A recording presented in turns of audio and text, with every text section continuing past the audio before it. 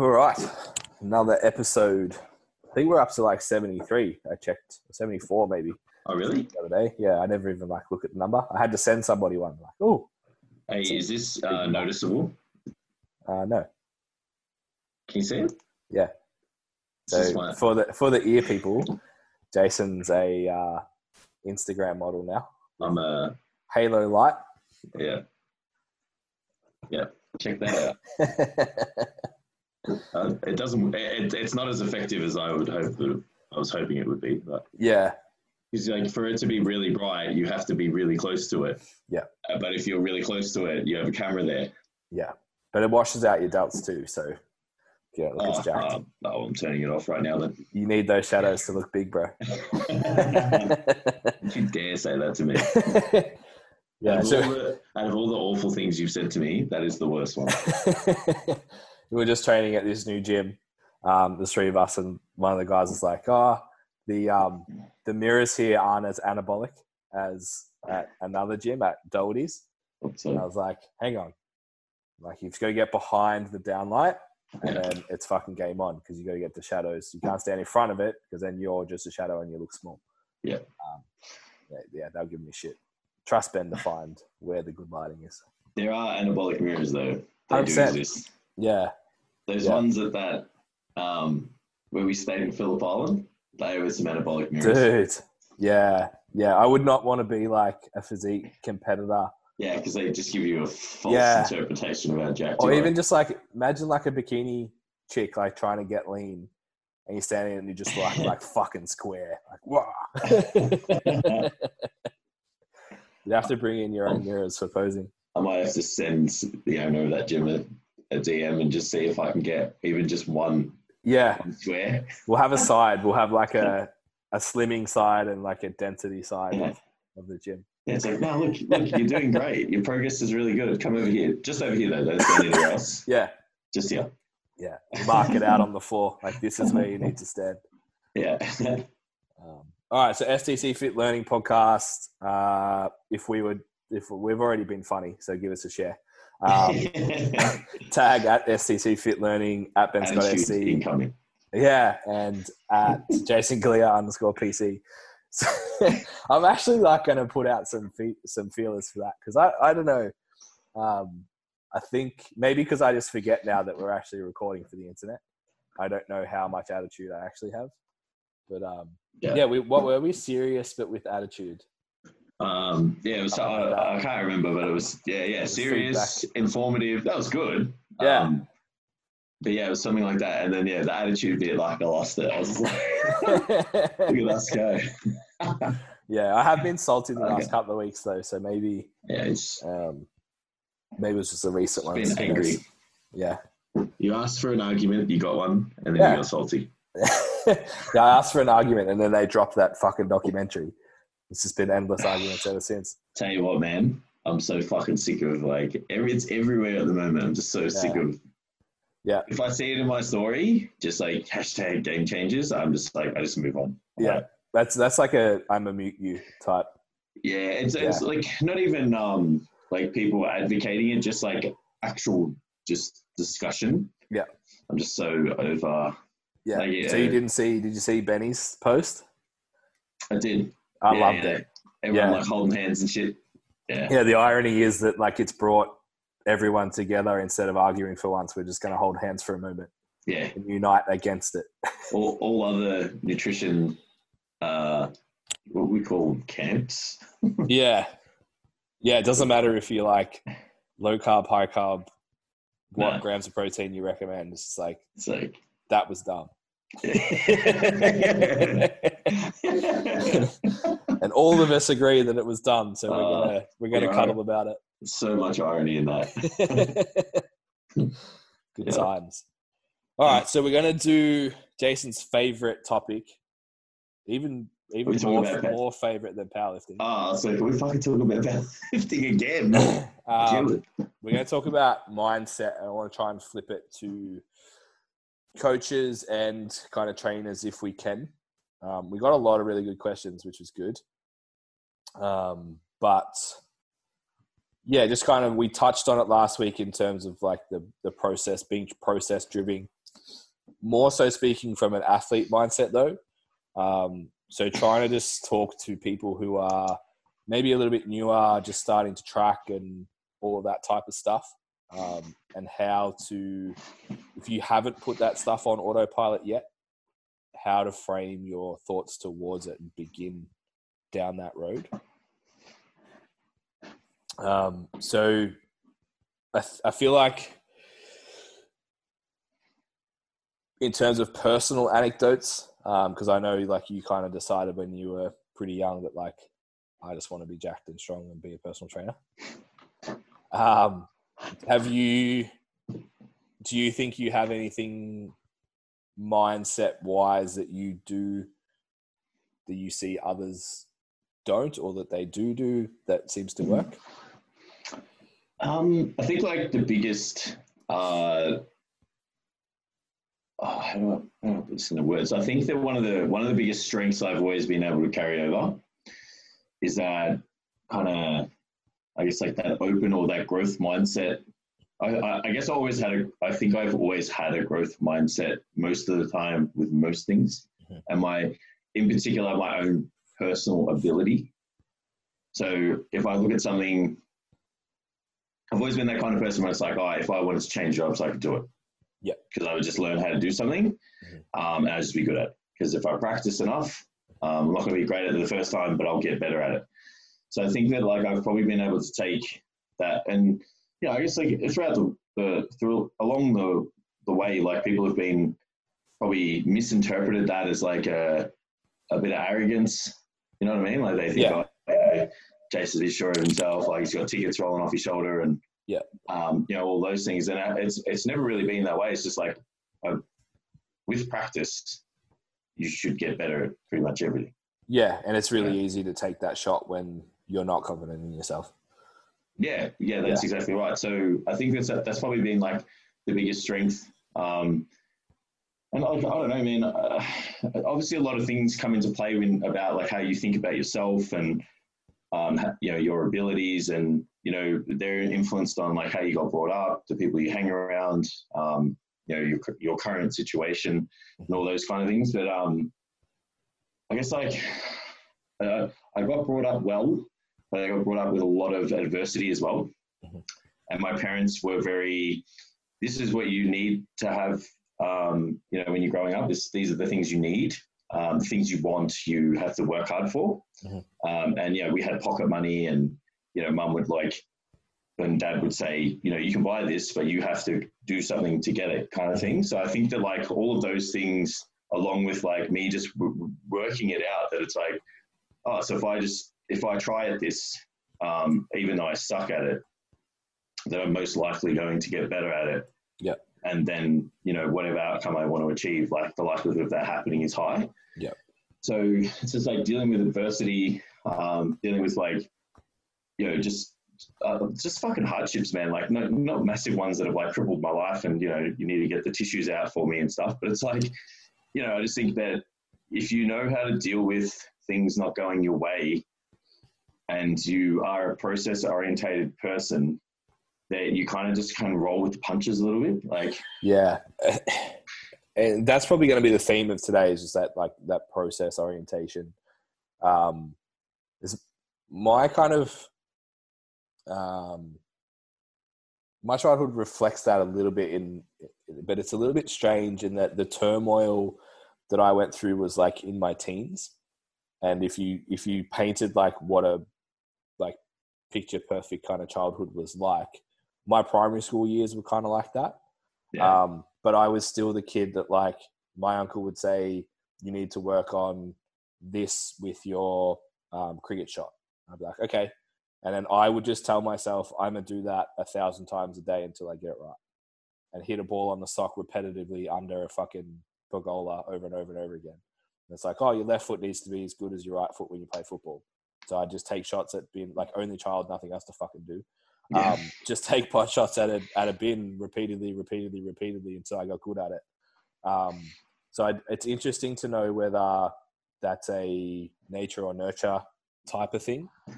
I definitely have seen people, and even in certain situations in my own life, be able to move from a fixed mindset type mentality into a growth mindset mentality.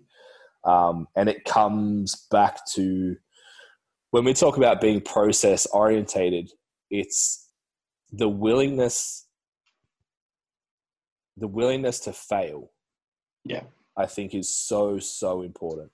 It's like being okay with the fact that it's not going to be perfect and it's not going to go right. Particularly at the start, you're going to fuck it up a lot. Like first time you try and kick a football on your left foot, like you feel like you've never held one before. It's like, this is a totally foreign thing. First time you try and speak a different language, like do a barbell squat, all of those things like become, remember, I don't know if you remember like the first time having to like Google like macros for chicken and shit like that. The first meal plan you ever wrote took like 4 hours. You didn't have MyFitnessPal available. And it was like, fuck, I have to do this all the time. And then all of a sudden you just know shit and you can put it together really easy. Yeah. So yeah, focusing in on a process that's targeted at an outcome with frequent breaks or frequent conscious like reviews of that process, and is it moving it towards the outcome that you want? Yeah, and I think a big learning experience for me over the years of working, I guess, not just by myself, because like it's easy to blow smoke up your own ass. So when I was a one-man show with my own PT business, it's like, yeah, man, like you're the tip of the spear. Everyone asks you for all your stuff. Whatever you say, no matter if it's right or wrong, is the way it is. Not saying that what I said was right or wrong, but you know what I mean? Like, and it's only once you start to get amongst other people, you know, we started working together, team grew, business grew,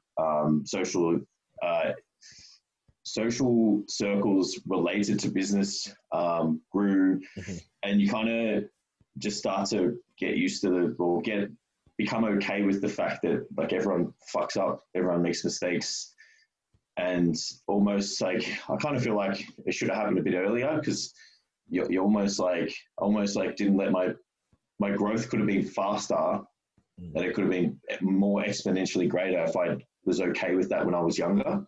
Yeah. But it's like, no, because, you know, maybe when I went to uni, it was like being smart is everything and being wrong is you're a piece of shit. And, you know, you had to wear that as a heart, like, you know, on your sleeve, and, you know, that kind of defined you.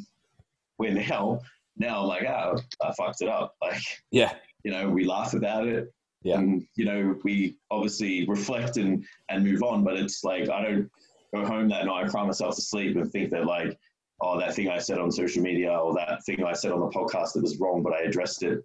You know, it's going to affect me moving on. It's like I made a mistake, and, you know, I'm better from it now, and I'm going to be better for it in the future. So I think like if we can get to that space, everyone, and this doesn't just this doesn't just reflect us as personal trainers or as coaches, just as people in general.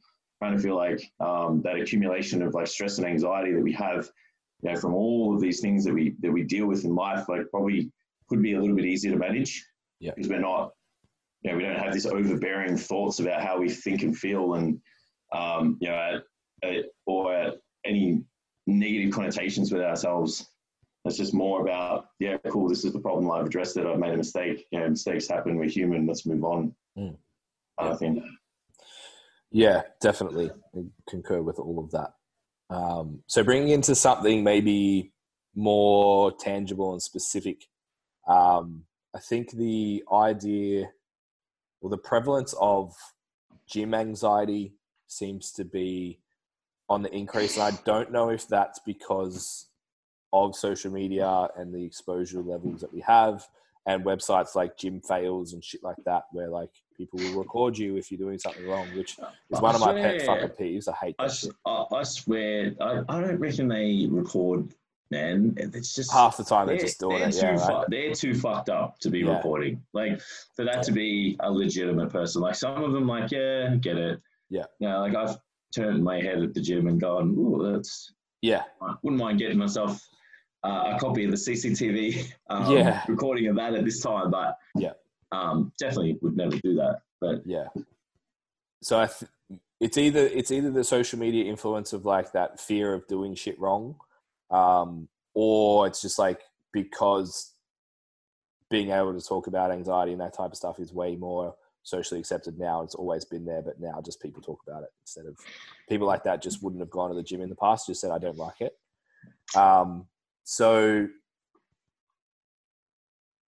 So I've been going to the gym obviously since comp with Amy, and she's kind of in that camp. She's real worried about like doing shit wrong and people like seeing her do it wrong and being judged for it.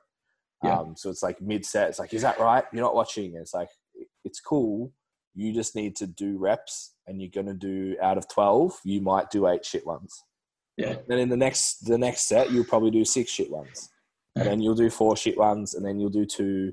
And then next week when we come back and you repeat it, you might start with 4 shit ones and then do 2 and then do a set that's perfect. There's no point me like cueing every little thing that you get wrong when you're untrained and you're still learning the movement.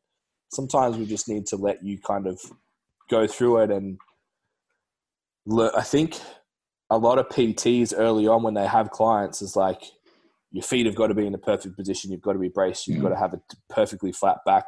You've got to no hip tuck, no butt wink, head's in the perfect position, brace, blah, blah, blah. And there's fucking 10 cues. And this person's like, what the fuck? All I need to do is sit down on a bench.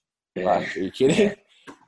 Where sometimes you just need to be willing to teach that client the lesson of just do it, and then we'll just work on things as we go. You're not going to get hurt doing a bodyweight squat. And like the example I had in my head was like doing a seated row last week. It's like, you're going to get hurt. Like, you're rounding your shoulders a little bit, maybe not like maximizing the lat contraction. Like, it's not fucking the end of the world. If you're an elite level powerlifter or a bodybuilder and you're doing that repetitively and you're not conscious of it, that's a problem.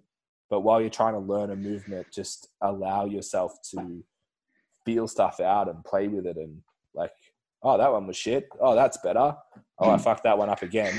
Like, it's okay. It's not. Yeah. I think it's a really important lesson to learn about training from the start. Yeah. And I think as a coach as well, it's really a really good thing to develop, like just that critical thinking of like assessing the training age of the client, their ability, and then looking at them in the movement and going, this isn't going to fucking hurt them. And just going, okay, so there's positives to take out of it. It certainly wasn't perfect, but it's like we're trying to move them on in a progressive fashion. And sometimes like, yes, the reps just aren't the best, but they're better, you know? So yeah, I'll sit there and go, all right, these aren't perfect, but we're getting more hip flexion or whatever than we've ever gotten before. Yeah. And then after that, though, you go, okay, so these were better because what we need to do next is keep going. You know? Yeah, and then when you tie that into like the process mindset that you just mentioned, it's the same thing. Like that pattern's going to repeat on this call 100 times, but like following the process of trying to do a squat well and reviewing it after each set and saying like, these reps got better as you went along. This is what you did really well. Next set, do this. Like, it's exactly the same thing. And then as you move out of like that beginner kind of, cool, so now you know how to do all the movements. You've got a program, follow the program and follow the process for 4, 6, 8, 12 weeks. Review it. Did you move towards the outcome that you wanted? Yeah, no, I think a massive influence on how that process goes down or how those processes go down is how the coach communicates the information to the client. So if they have the idea that it's like, oh, well, you've got shit genetics and you're not good at it, so you're not going to get any better. Because people think like that about themselves. So if they think about like that about themselves, then they're going to think about that when they coach other people as well. And where if you've got another coach who goes, okay, so every single person that I work with can get better with effort. Yeah. So they might not have all the ability, but they definitely have the effort. Mm-hmm. So if we just go, right, these processes, if you put this amount of effort into these processes, then the outcome is highly likely to be achieved. Yep. And like you even see it in these days, like there's like coaches out there that just look for ability. Mm-hmm. Like, oh, if you've got the genetics and the structure for this, come work with me. Yeah. And it's like, okay, so then when they get the result they want, like it was all you, bro.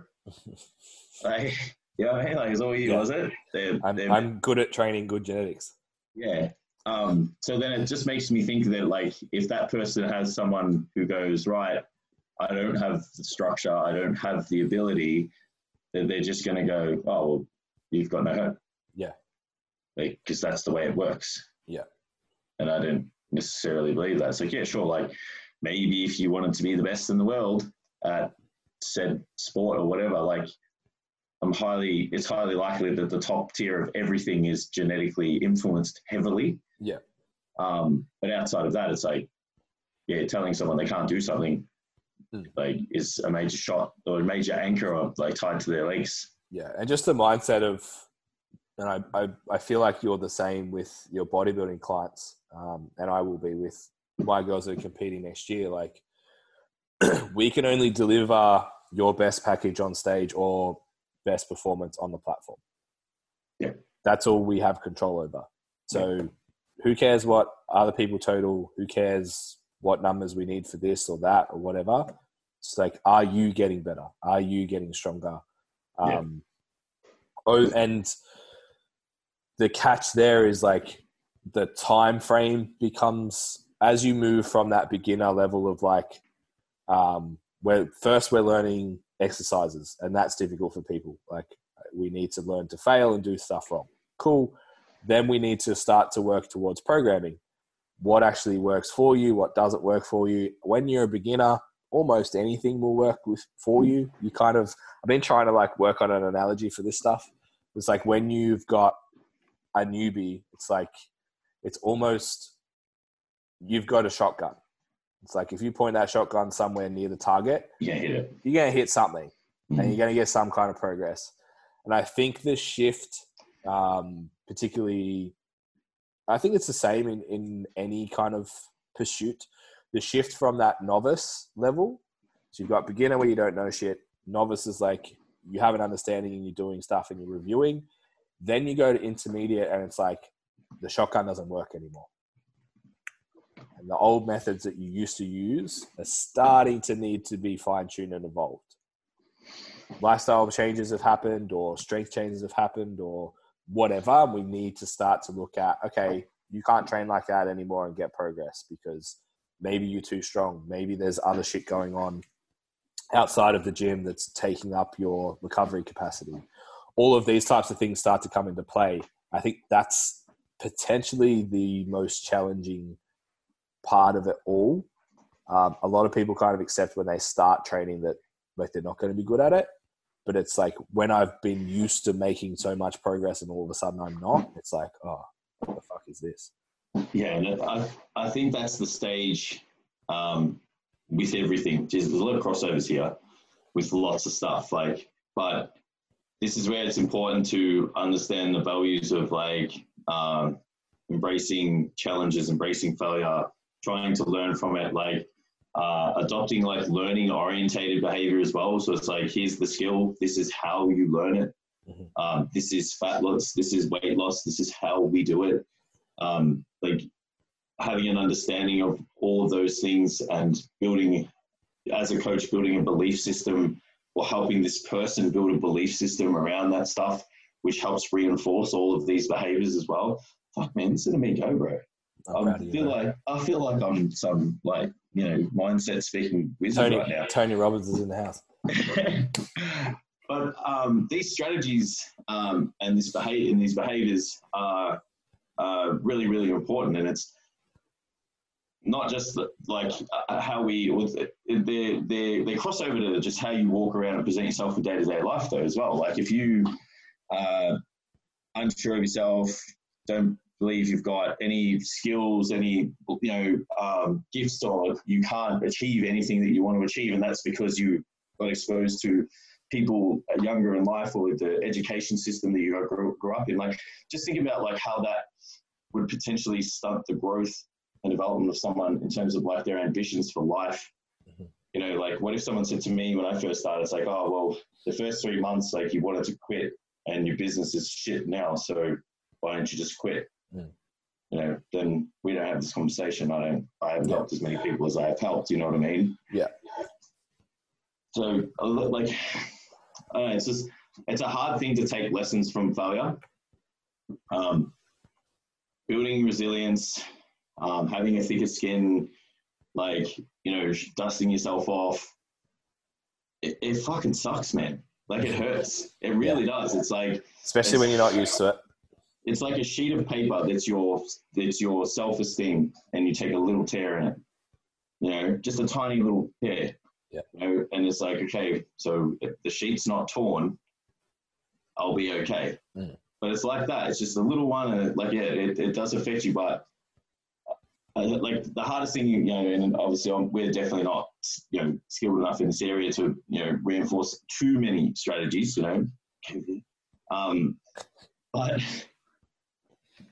how you deal with all of that stuff is so valuable. And I think that, you know, in this day and age, almost like letting some people kind of struggle, maybe go through hardship, maybe not, go for instant gratification or instant reward, trying not to keep everybody happy all the time, because that most likely at some point leads to long-term unfulfillment. And think about what happens there. Like, these are all things that can help develop this like concrete, rock-hearted mindset where you can grab life by the balls and go, yeah, cool. If I am willing to prepare myself and sacrifice all of these things that give me this instant reward, the long-term outcome is this long-term fulfilling career. Like, I know people that are fucking want to jump out of careers and stuff, and it's just like, oh, no, because I've got to go to night school and I have to take like a $300 pay card and all this stuff. It's like, okay, so let's spend $300 on bullshit and put some fucking work in for a little bit and live the next 30, 40 years of your life fulfilled, rather than slaving away being fucking upset and shit all the time. It's like, fuck, man, put things in perspective, yeah? Yeah. And it is, though, it's in that situation, it's like the fear of you're going to go back to that person learning to squat. Like, you're going to fuck it up and you're going to make mistakes and it's going to be stressful and all of that, but it's understanding that that's what's required for growth. And like, I just think some people, for whatever reason, aren't willing to necessarily go down that path, which I think with being able to unlock that within yourself has like huge impacts on your life, is when you're able to have those conversations with yourself. You've got people around you that are willing to have those conversations and have hard conversations about hard shit. More often you do it, the smaller that tear in the paper is, and the quicker it gets like fixed. You get to a point where it's like you don't even notice it anymore. Like, was it last week or the week before? You're like, hey, we just need to update this module, and I was like, bro, this is shit. It's like I wrote it, and I like looked at it, and I was like, what the fuck have I even done here? And like I was like, fuck, how did I get that so wrong? But I wasn't like emotionally down on myself and carried it for the next 3 weeks because I made a mistake. It was just like, oh fuck, I need to fix that because that's bad. And make sure, whatever step I skipped doing that, to make sure I don't repeat it next time. Yeah, I think the one valuable thing that we have, like, is like we can just tell each other, like, dude, this needs work. Yeah, it's like, okay, cool. Like, where people would be like, oh, did you tell him that? It's like, yeah. I did. I told him with my words, and I told him exactly what he needed to know, and he said, okay, sweet. Yeah. And it's like, the less people who blow smoke up your ass, the better. Yeah, and I think we both are actually really fortunate to have people around us that have those conversations. Like, I know I have it in my relationships and with my friends and all that type of stuff, that just being able to have those conversations quite frequently in lots of different aspects of life. It's a really fortunate thing to have.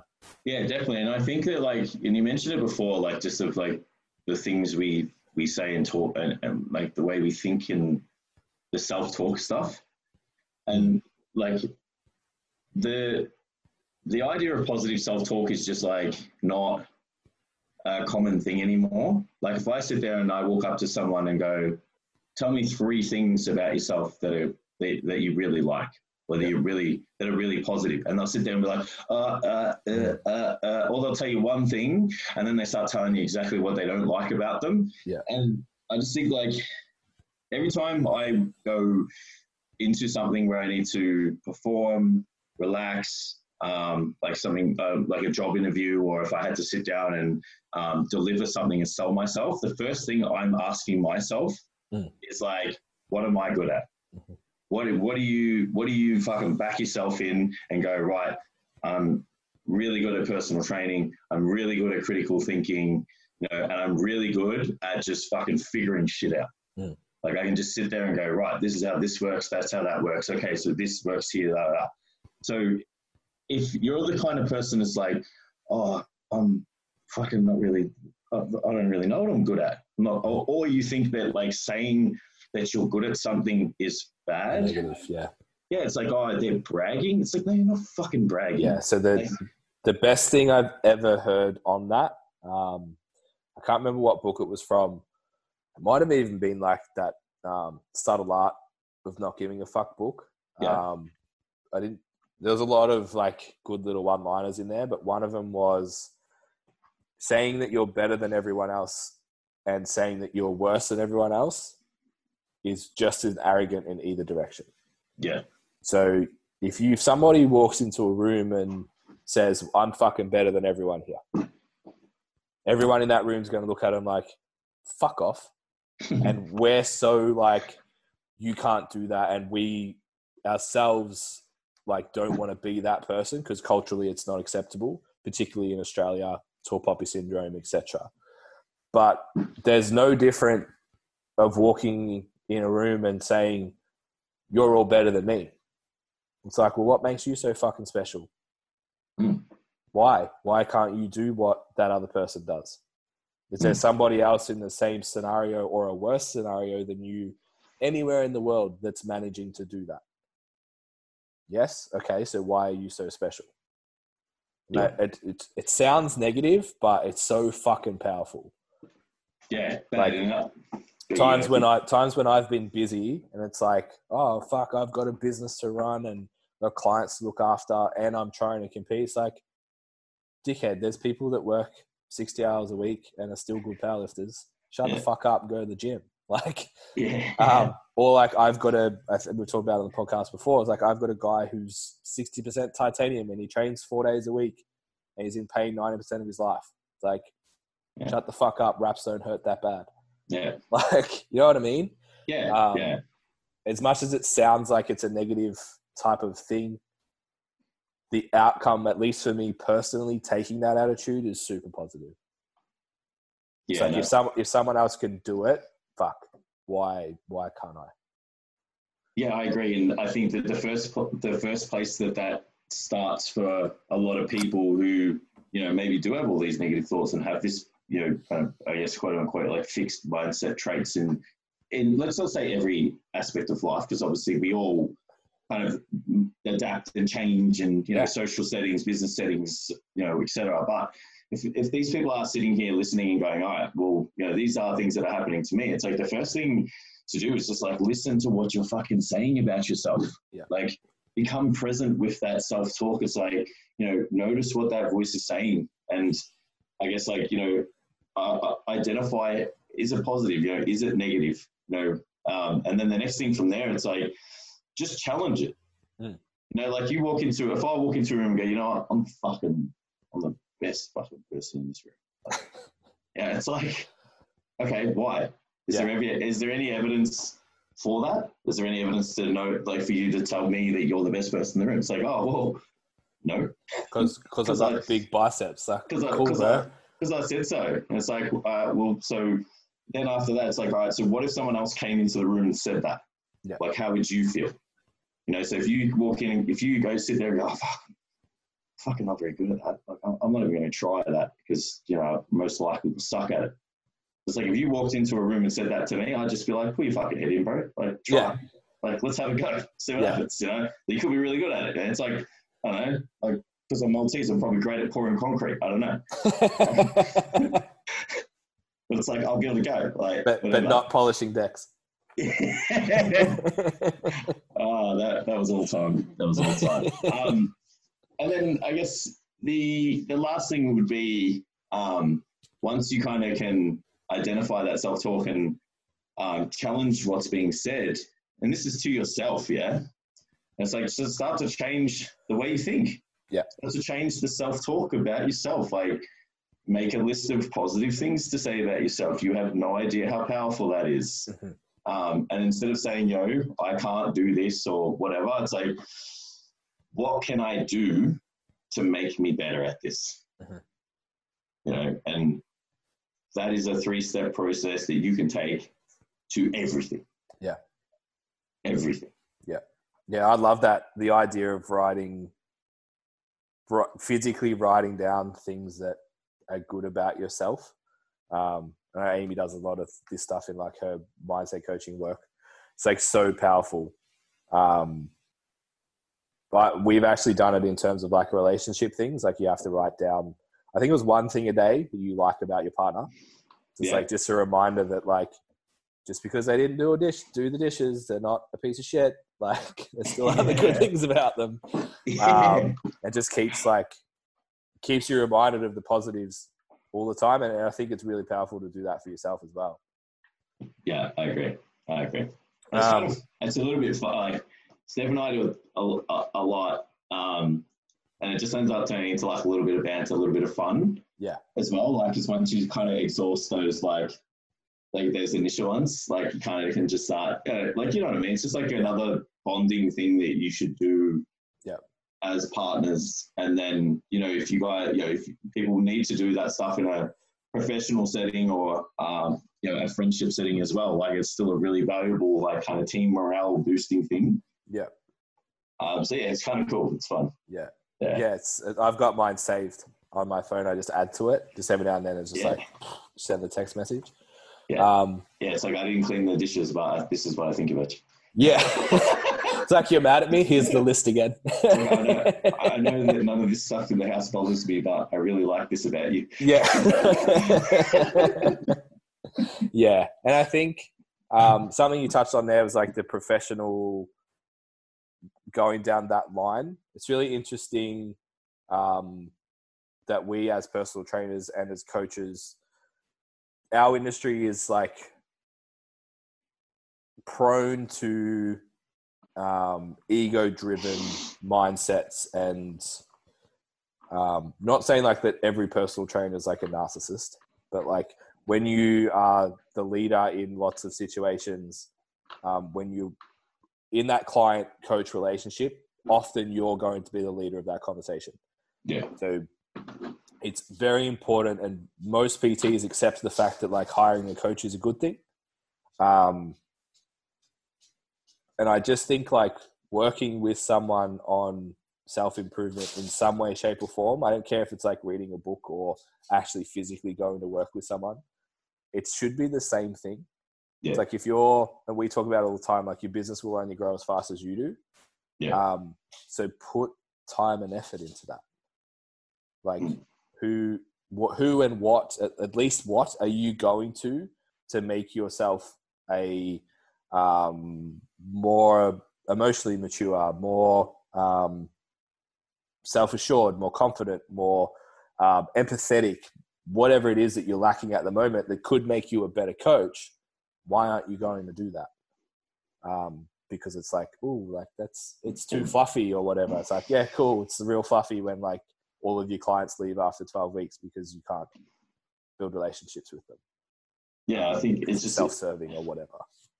Yeah, and I think a lot of people would steer away from things just because of the effort as well. It's like, okay, so I actually have to go on and put extra time into this. Like, that's what self-improvement is. It's like, you know, you can get a very basic entry-level knowledge of something, And then it's like, then you need to, expand your skill set, knowledge, your experience on top of that. Yeah. So it's going to go and take a bit of extra time and effort, and being self-motivated, because if we don't do what we need to do, then, or self-disciplined, we'll call it, because, I do shit even when I don't want to. So motivation goes out the window then. Yeah.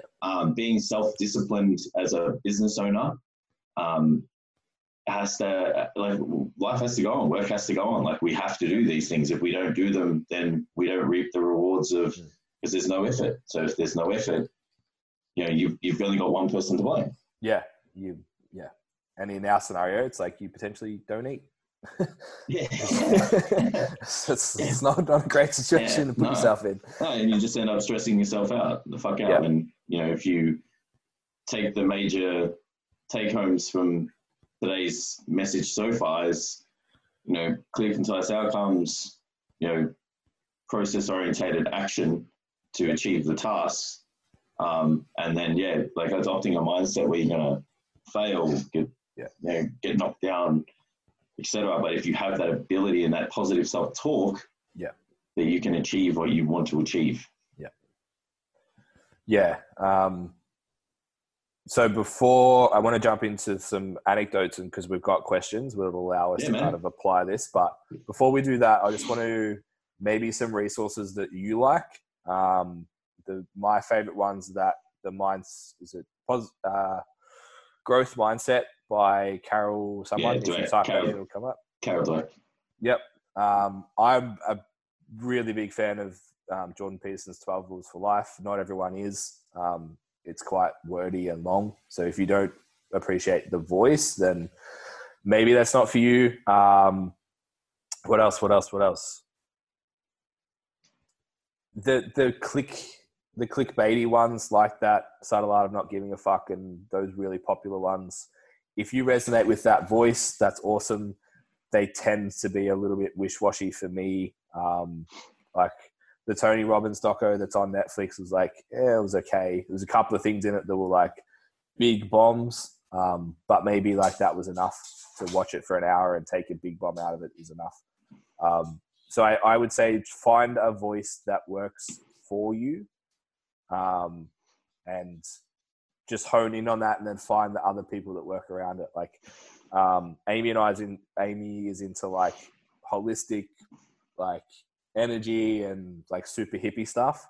But we have the same conversations, we just attack it in a different way. So I'm more likely to just tell you, hey, you're being a dick.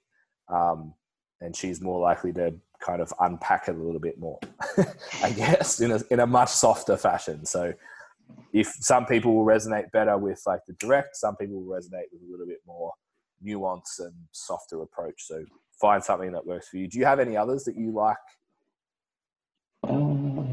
No. I don't know. I feel like because I have you. And I was going to say, you just listen to whatever I tell you to listen to. Yeah, well, it's kind of that, and I guess like I don't have the, like I feel like for a lot of like these people that talk about all this stuff, right? These pioneers, like they obviously have had the traits, had the behavior, had the mindset, and went, oh, this is the thing. I'm going to pay attention to my actions and go, why have I achieved what I've achieved? So I'm not saying I'm some fucking, like hidden motivational speaker, or that's like my calling after personal training. But it's like once you get enlightened to, like I've always been under the, like my life motto, success leaves clues. Yeah. Right. So it's like, okay, so all of these, motivational speakers, we'll call them, like Gary Vee, Jordan Peterson. We'll talk about the, he's still have the smirk. Curran, like every single person. And you go, right, what are the things that cross over from one person to the other? You know what I mean? Like, what are the main takeaways from every single person? What are their characteristics, etc.? I've always been able to do that. So once you get exposed to this thing and that, and like, I don't really need read a book that tells me about not giving a fuck about things. Like, I don't really give a fuck about what other people think about me. And I had to develop that as a younger kid, because I was like, you know what, like, it's just going to eat me up. Yeah. You know what I mean? Like, shit's going to eat me up. Like, if I think about something that I can't control, and then when it actually happens, it's not even anywhere near what I thought it was going to be. And then I wasted all this energy on that and et cetera. You know what I mean? I'm a real take it in my stride. Boom. Like, yeah, here we go. And I think that like the best thing we ever did was probably go to that like coaching course that weekend with Kylie that was for like more personal training and stuff. Yeah. And then I read the mindset book by Carol Dweck as well. And like I read the start of it and then I just picked the chapters. Yeah. And I was like, cool. So I need to know about mindset in business, mindset of an athlete, etc. Like, because you know your clients, some of them have an athlete mindset. Yes. And then it was like cool to understand like how people work at, or how children work at school. Mm-hmm. I'm like, okay, so if I was to be a parent one day of something that does speak English and doesn't bark at me, then like, being able to identify those things when they start to talk to you and stuff is quite important, and how you talk to them and all those kind of things. So I guess like I've just been able to kind of use as little resources as I can to get what I needed to get out of it. But big caveat to that is we have an accountability group, right? It's like we sit there every week and go, right, did we get shit done? Did we not? More importantly, it's like if things aren't getting done, it's like, okay, so why aren't they getting done? And I think that that's probably the most valuable thing outside of everything. Because like, you can read the books, you can, do, and this stuff makes you feel real pumped up. But at the end of the day, it's like, you set the deadline, did you get it done? And if you didn't get it done, why? And that is the biggest question, the best question you're going to ask, or someone's going to ask you is like, why didn't it happen? And then you just wait. And that's part of like the overall being, like we talked about at the start, it's like being process orientated, in that being process orientated requires you to be self-reflective. And most of these books, speakers, whatever, is just a voice to allow you to self-reflect. So whatever voice that is that gets you into the point of being able to self-reflect, if it's a mentoring session, a working with a mindset coach, a psychologist, a friend, a partner, whatever allows you to self-reflect on your behavior and the outcomes and troubleshoot it, that's what's going to give you the best bang for buck. I actually just opened my Audible to be like, oh, here's some references. And there's probably like 5 books that I'm like either halfway through or a quarter of the way through, and some of them even less, where I've just gone, yeah, this isn't the message that I'm looking for. So it's delivered in a way that I resonate with or whatever. So I think that's a big thing too. Don't waste time on shit that doesn't actually resonate with you. Just because everyone read Subtle Art of Not Giving a Fuck doesn't mean you have to. So just, I guess, some resources, ones that I like. I didn't really like Can't Hurt Me, the David Goggins one, that much. It's very like alpha, just fucking do it, American Marine type attitude. Didn't really click with me. 12 Rules for Life is on there. The Coaching Habit is good. Man's Search for Meaning by Viktor Frankl. He's just released a new book too that I'm going to read. But that it's very fucking heavy. And if you're looking for, if you heard me say earlier, like what makes you so fucking special, and that resonated with you as a way to motivate yourself to do shit that otherwise you may not have, read that. Because there is nothing that you'll ever go through that will be as bad as those situations that are in that book. I can pretty confidently say, unless some real bad shit happens in the world in the next fucking 10 to 20 years. Shoe Dog was great for me as well. That's a really good book for anyone who is trying to build a business. Yeah. In particular, it's just like the hits and the risks and stuff that he took. Phenomenal. Yeah. Legacy by James Kerr is a good one for athletes and trainers and coaches. It's a business book based on the All Blacks. Compound Effect is great.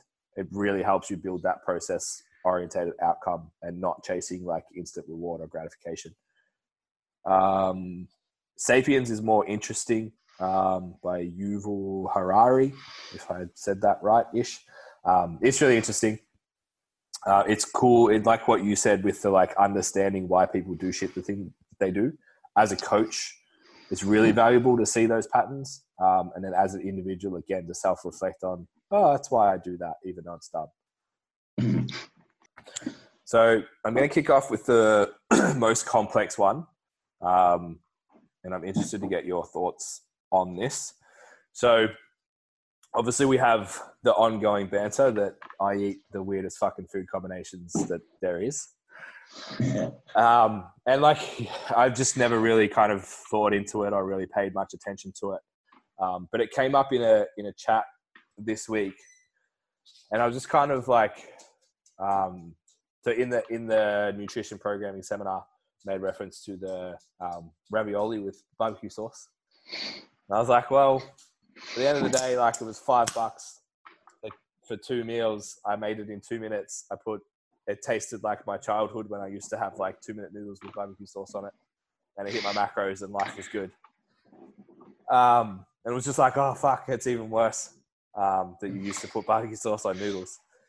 And I started to kind of reflect on it, and I was like, I don't have a lot of emotion around the food I eat. And I made the comment of like, I look at other people's meal prep, like the food looks good, but I wouldn't be adherent to that because I just couldn't be fucked prepping it. So it's like, and I'm not saying that like everyone should think that way, and I'm not selling this mindset as a like go and do this, but I think the concept for me of food just being food most of the time is what allows me to eat to my macros 99% of the year. I have a few days of the year, like if it's Super Bowl day, I'm eating M&Ms and Doritos because it's kind of like part of the tradition and I associate those things together. Christmas Day, I'm probably going to eat some prawns. Like if I go to motorsport with Dad, I'm getting jam donuts. It's just like, it's a thing that we do based on a tradition, not necessarily an emotional connection to the food. Yep. And then like, so right now, what I was kind of talking about in the post as well was like right now, 3 meals a day are like boring as batshit. I'm talking like white fish, rice, and fucking garlic and herb tomato sauce at lunchtime. And then dinner's like chicken breast, mashed potato, and vegetables. But every night, Amy and I typically will watch at least one episode of a show. And that's like it's probably poor bonding time because it's bonding time looking at a screen, but whatever, we enjoy it. And it's like, I'll have low calorie waffles with low calorie ice cream, and I'm willing to sacrifice some hunger earlier in the day because that's like, we value that time together at that time of the day. So I'm curious because I know you eat, I don't want to use the word better, but a more wide variety of food, and in terms of like on the foodie scale, you're a much more foodie than what I am. Yeah. But I know when you need to turn it on, it's the same kind of process for you. It's like, it's just fucking food. Yeah, I think that look, it comes down to just values, man. And like, you know, if like you don't care about like how the food's plated and what it looks like, and you know, all that kind of stuff, and you can kind of keep things plain Jane, and you're happy with that, then so be it. I won't probably coming over for lunch or anything like that. Unless we're ordering out. You love my spag bowl, don't lie. I do. But yeah, like there's nothing wrong with like going like I feel like some people would need to go through that process of like making the food and making it look palatable, and like I get it that there's like there's a visual appeal to a meal, which is why, you know, businesses go to large extents to make dishes look cool, you know, because it's all part of that food psychology process, right? As smell and all of those things, but like not everybody is stimulated that way. So some people just need to eat, you know, and yeah, like I can't be fucked, man. I'll make the most random meal ever and I'll eat it. Yeah. And like, you know, it's just, sometimes it's just food for nourishment. And then sometimes it's like, I'm going to cook a nice meal. Like tonight is Wednesday night. I don't have any PT tonight. So I'm cooking a nice meal. So usually we have like our kind of slap jobs. We just, I call them food construction. So I've got, I'll put like 4 potatoes in the slow cooker. And then I just put them on low. So you can leave them there pretty much all day. And then all I do is microwave some shredded beef. And then I get a can of corn, a can of black beans, some Greek yogurt, and some cheese. And I think the only thing I put a knife to is a capsicum or a bell pepper. So what time's that served? Yeah. 6:30, good? Yeah. And it's like food construction at its best, yeah? It's just like, all right, here, done, you know? So I just think, it comes down to like time. It comes down to values around food. I'm certainly not defending you because I still want to hang shit on your meals, and I take absolute pleasure and entertainment in doing it. But at the end of the day, it's like, I've eaten like, just tuna and baked beans, and I've eaten like, just egg whites on a plate. Like I've done all of that stuff as well. It's just like, I'll do that if it services my goal, or if I can't be fucked. Like, I feel like there's a sliding scale of like the whole like food is fuel mentality. It's like, it's not. There are social implications around like me choosing to save calories and have that meal with Amy has implications on my relationship, and I value that to be important. I don't value what I eat for lunch to be important because it's just like food. It makes me stop work for a little bit, whatever. So, but I think just as food for fuel can have negative impacts on your outcome, only being able to eat amazing, delicious meals all the time and not sometimes just viewing food as nourishment and being able to do that, I think, like always, those polar ends both are going to cause issues, and being able to sway somewhere in the middle is probably going to give you the best result. Yeah, I think like most things, the truth lies somewhere in the middle. Yeah. I mean, like if you have the time, like I don't know, like if you've got the time and all that, and like you're going to go the whole 9 yards, by all means. It's definitely predicated on the fact of like, what can you adhere to? Yeah, if you're struggling to achieve your outcome and getting a meal that's making all your food is the reason, because it's so complex or whatever, or you have to vary it too much, because minimizing variability in some cases maximizes the effectiveness of your plan. Which I'm a big believer of, especially for people trying to get super lean. It's just like take the variables out that you can take out, because then it makes the decision making very easy.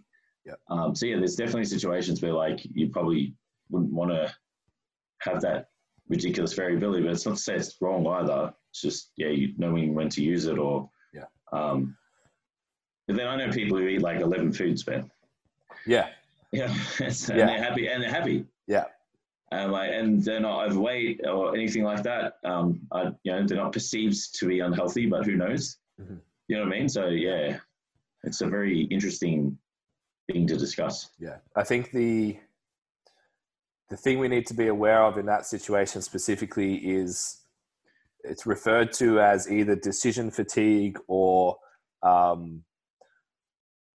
what the research is kind of suggesting at the moment is that discipline is a finite, or willpower is a finite resource.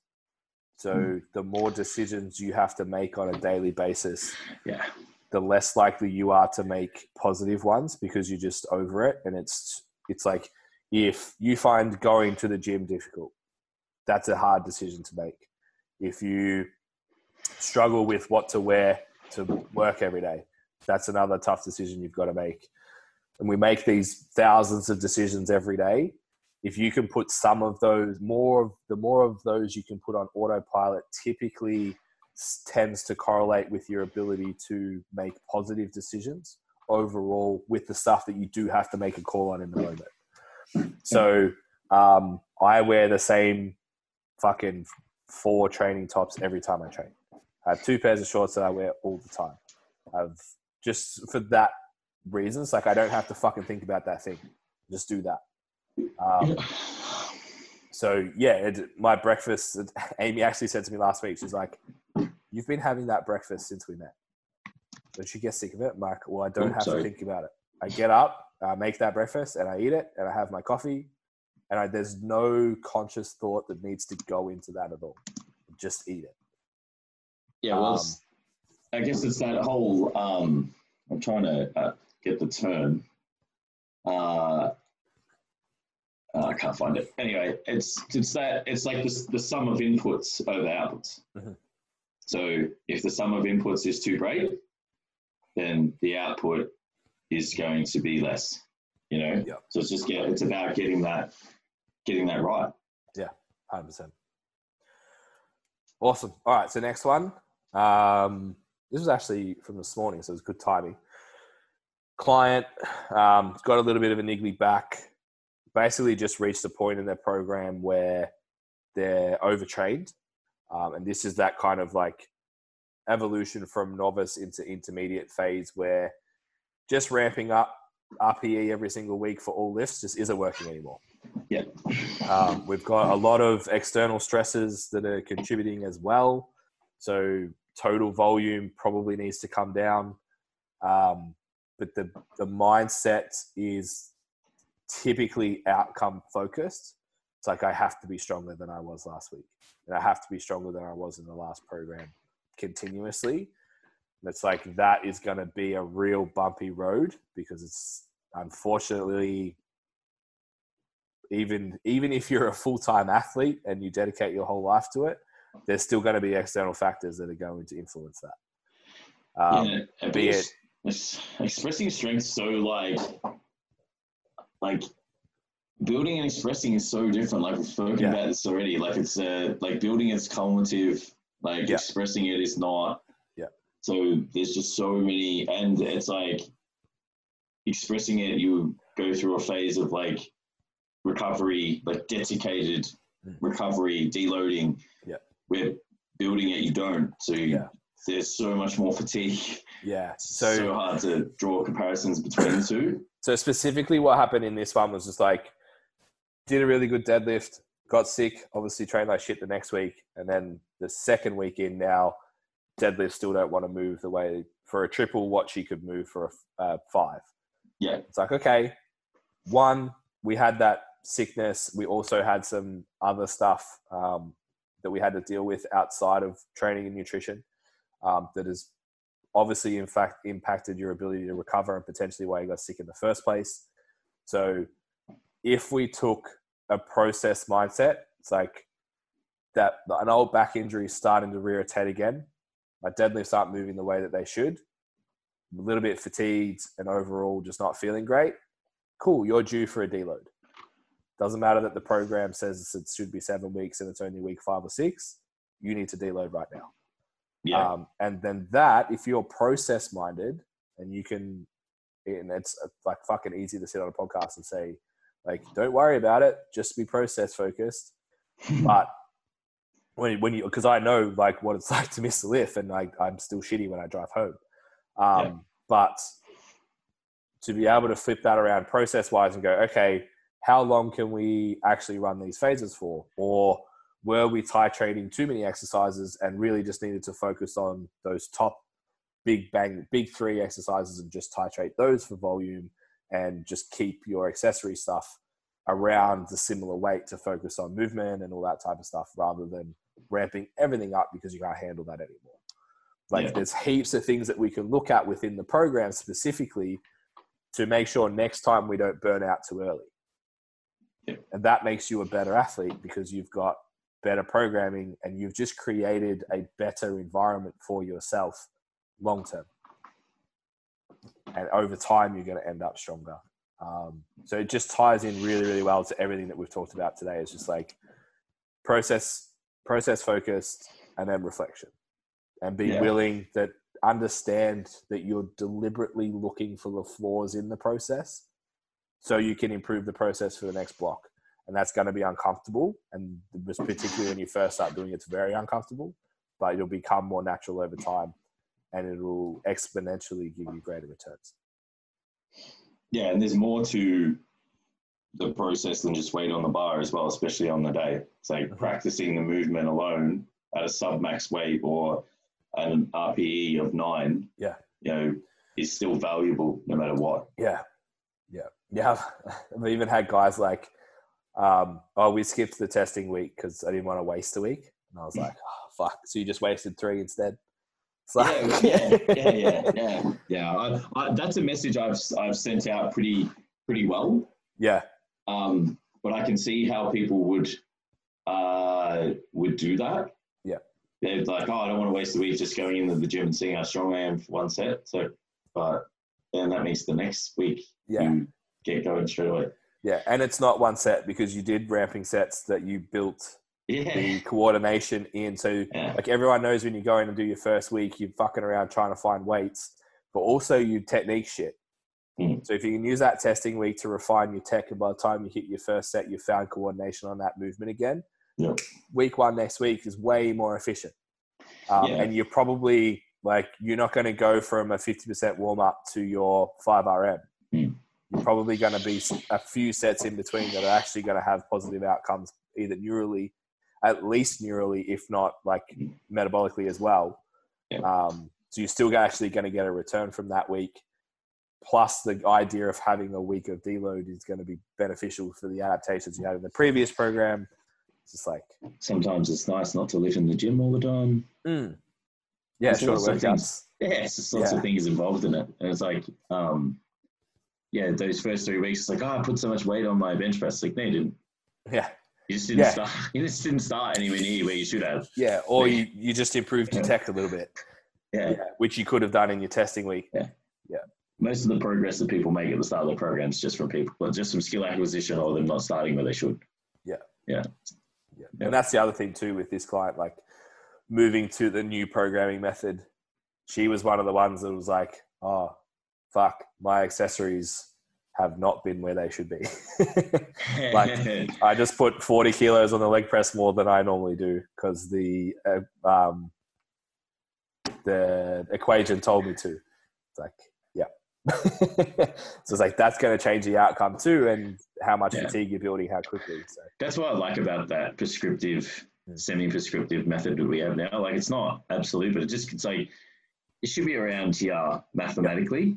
Mathematically, this should be, and it's like, overshoot it. All right, cool, peel it back. But most of the people, especially like beginners to intermediates, it's like, oh, okay, time to step up. Yeah. And it does go the other way too. Like, and this is one of the questions, is like, we had one of our team members who's peaking for the lift off. It just overshot what she could do. And it could have been based off like putting in the previous week's RI. It could have been a bad week, or an algorithm's just not going to be perfect 100% of the time. And it's important to, again, with the process view, it's like, I did all the process stuff correctly, and I didn't quite hit that number at the end of the program. Doesn't mean the whole program failed. Like, I think she's like 5 kilos up on her top comp number from last time, with a buttload of accumulated fatigue because I've just like revved the absolute shit out of them for 7 weeks. It's like, if you're hitting those now, you're in a really fucking good spot, and missing one squat or one rep on a squat, like, it ain't changing that. Nah, not at all. So again, just like process, outcome, reflect, adapt. Yep. So I'm going to fire questions at you. Why do some people find it so hard to just get shit done, and then others with training and tracking, and food and stuff? So I think the first reason is it's probably not as important. Like, it's probably not that important.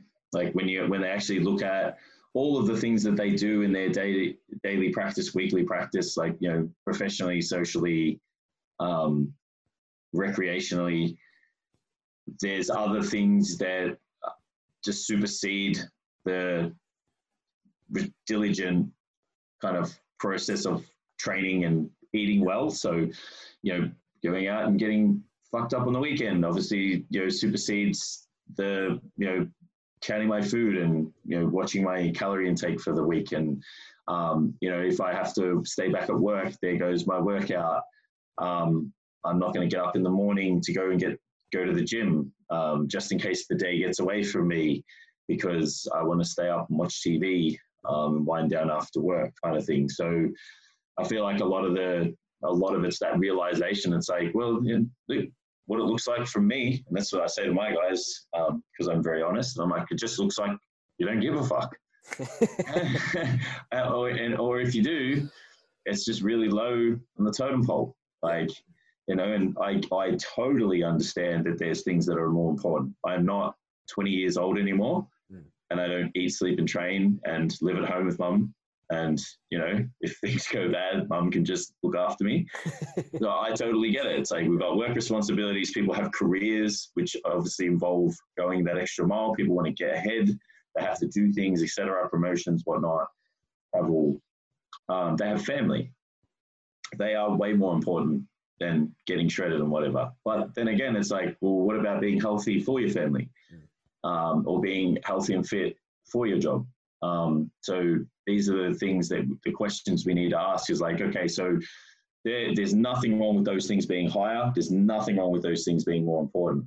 But then I just always go, well, what if, being fitter, stronger, healthier, more confident in your own skin, like how would they affect your relationships with your family? How would they affect your ability to go to work and do your job? How would they affect these social outcomes, these social settings that you get yourself into? And, all these things like, is there something there where we could just bump the importance of like tracking your food or even just making better choices with your food? Like not everyone has to track their food, but just better choices, getting to the gym, even going in the morning instead of in the evening when chaos could just ensue over a day. And next thing you know, someone looks at a clock and it's time to go home and it's too late. So I just think like that. Other than that, the only other thing I would add there is identifying the cost of doing it.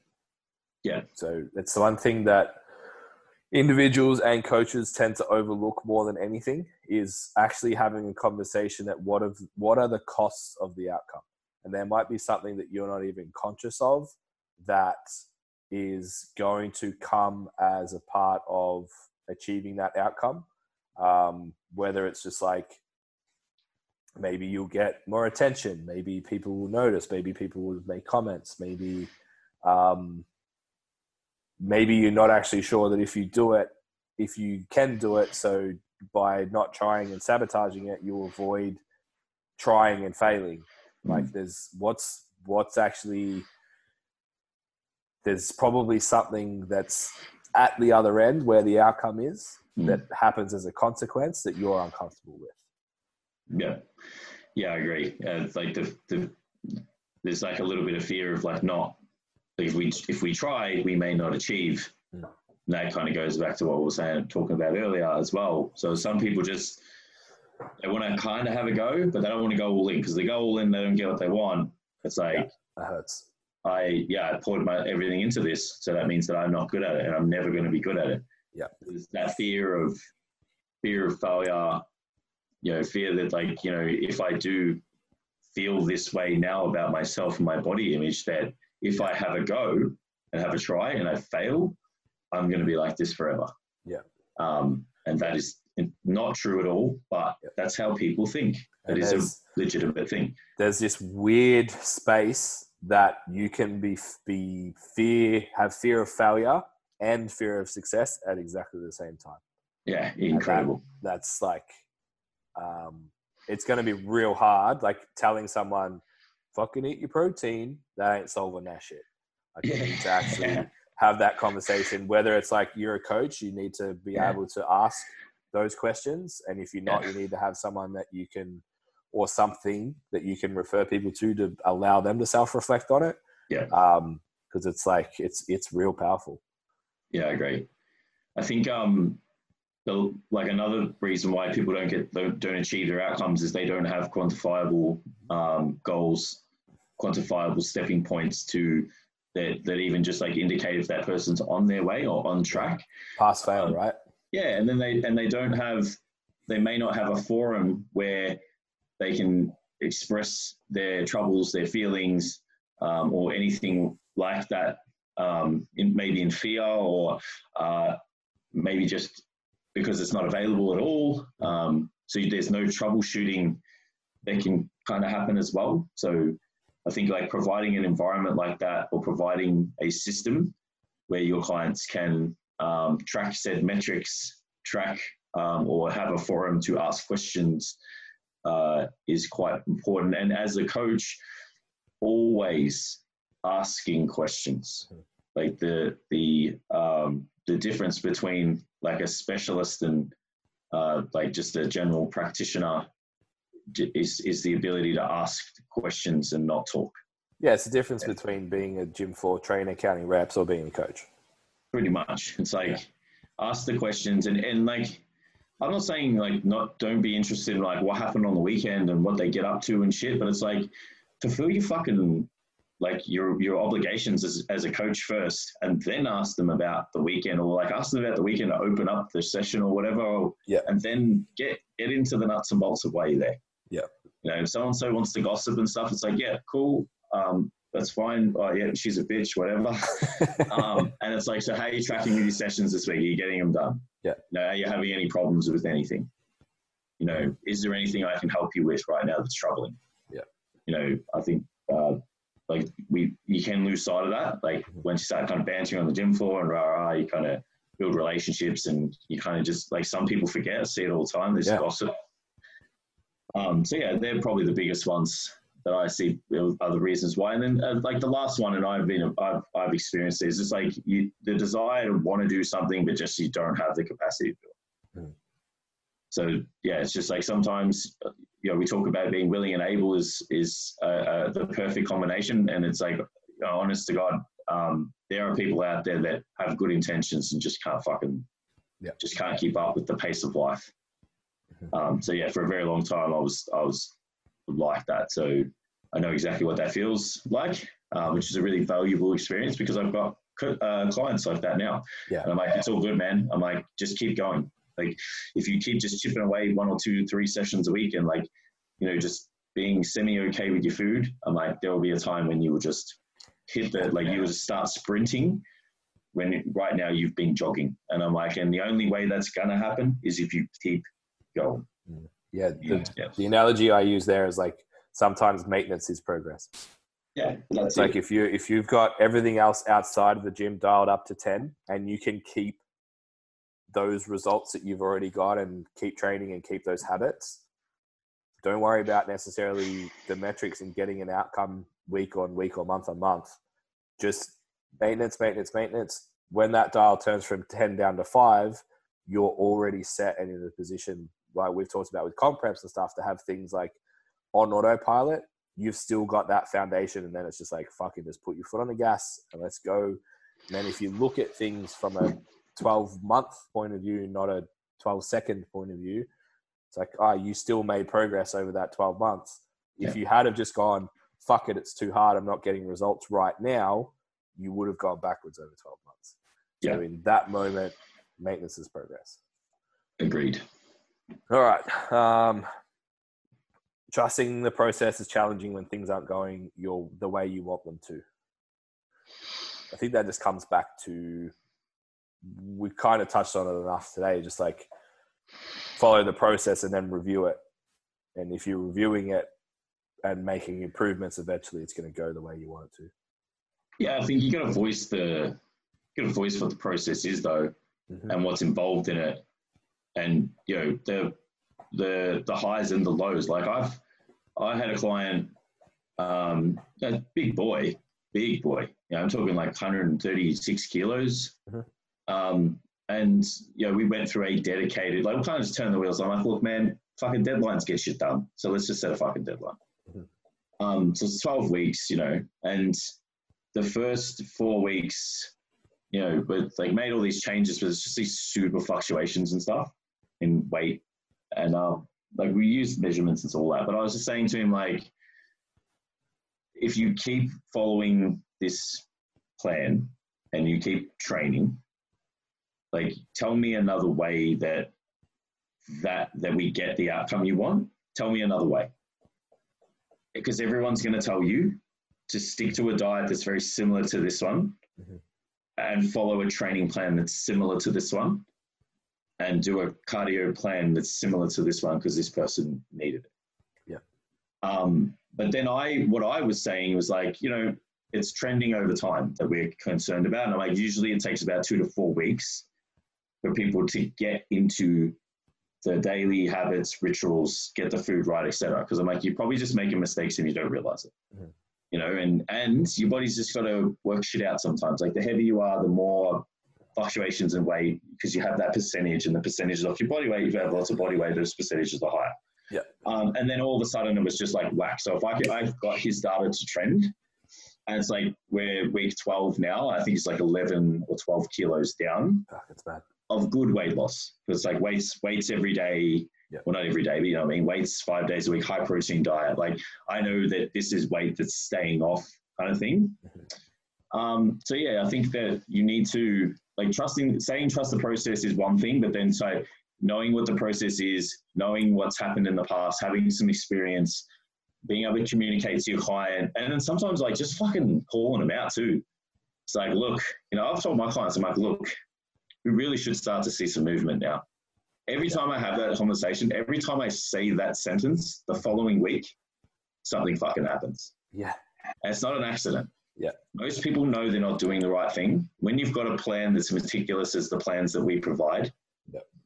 If you're not following them, you usually know, like you really do. Yeah. So yeah, it's probably the best way to answer that. That's all the ones I got. I know you got some as well. That we haven't covered off. Why don't you answer Mel's one? No, I'm kidding. I did. No. I answered what she was talking about. The funny one. Oh, okay. Yeah. So are we talking about just ones that are related to mindset? Because I got like 2 that are just. Yeah, just mindset today. Because we've already ran a long time. Yeah, I was going to say this one's a huge question. So the one that's like probably the most reflective, relevant, to today is like just using goal setting for life goals also, and explain how you can tie them into the gym and the nutrition. So I guess like,